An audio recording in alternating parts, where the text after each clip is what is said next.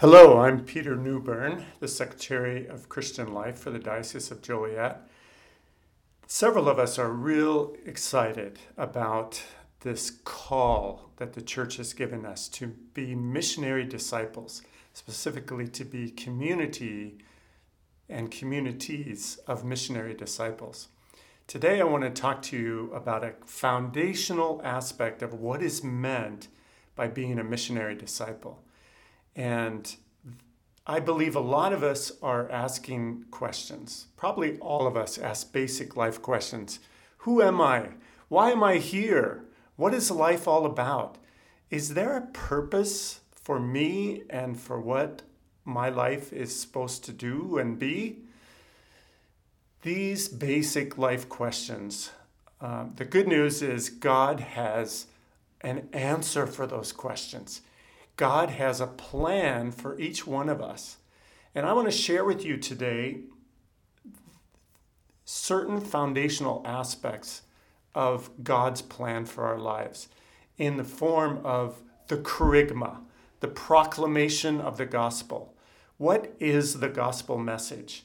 And what is God's plan for our lives? So I'm going to give you 4 points of the gospel message. Number 1, God loves us. God created you and me out of love, and He has a wonderful plan for our lives. God loves us unconditionally. For me, this has been hard for me to accept in my life because I feel like I have to earn God's love. I feel like if I'm a good kid, God loves me, but when I'm in touch with not being a good kid, well, you can talk about God's love for me, but if you knew me, you would know God couldn't really love me. I believe a lot of people feel that way, and a lot of people feel unworthy.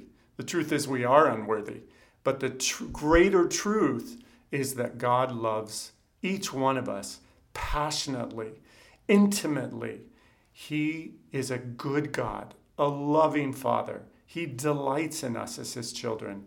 And He wants to have a relationship with us. This is the first and foundational point of the Kerygma. The second point of the Kerygma, or gospel message, is bad news. It's the problem of sin.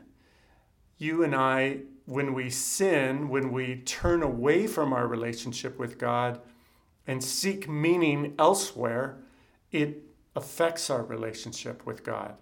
It breaks that relationship. And we are in need of restoration.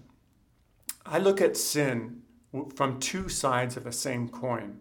One side of the coin, of pride, really, is to say, I'm good. I don't really need God. I'm doing okay. A lot of people say that today. No, I'm good. And we're not really aware of our sinfulness and our desperate need for God and His love. The other side of the same coin of pride is, oh, I am completely unworthy of God's love for me.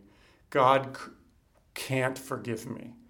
And sometimes I get into this mode where I turn away from the Lord, and I'm desperately aware of my sinfulness, but I fail to turn to Him for forgiveness. And so sin is a problem that needs to be addressed. But the third point of the Kerygma is great news, and that is that God provides a solution by sending His Son, Jesus Christ. And it's not enough just to know that Jesus died for our sins, but that we need to put our trust in that. I talk about an 18-inch difference between believing in my head and my heart. That 18-inch difference is perhaps the longest road any of us can make. And many of us miss out on heaven by 18 inches. We know that God loves us. We know that Jesus came to forgive us. But this leads to the 4th point of the Kerygma. We need to invite Jesus to be Lord of our lives. We need to receive the forgiveness that He has for us. And we need to put our hope and trust in Him as Lord and Savior in our hearts. Many of us have Jesus in our lives somehow, but Jesus wants to be the center of our lives. Again, God is good, and the one who knows us best loves us most. Do not be afraid. Turn to the Lord, trust in him, receive the life that he has for you and for me.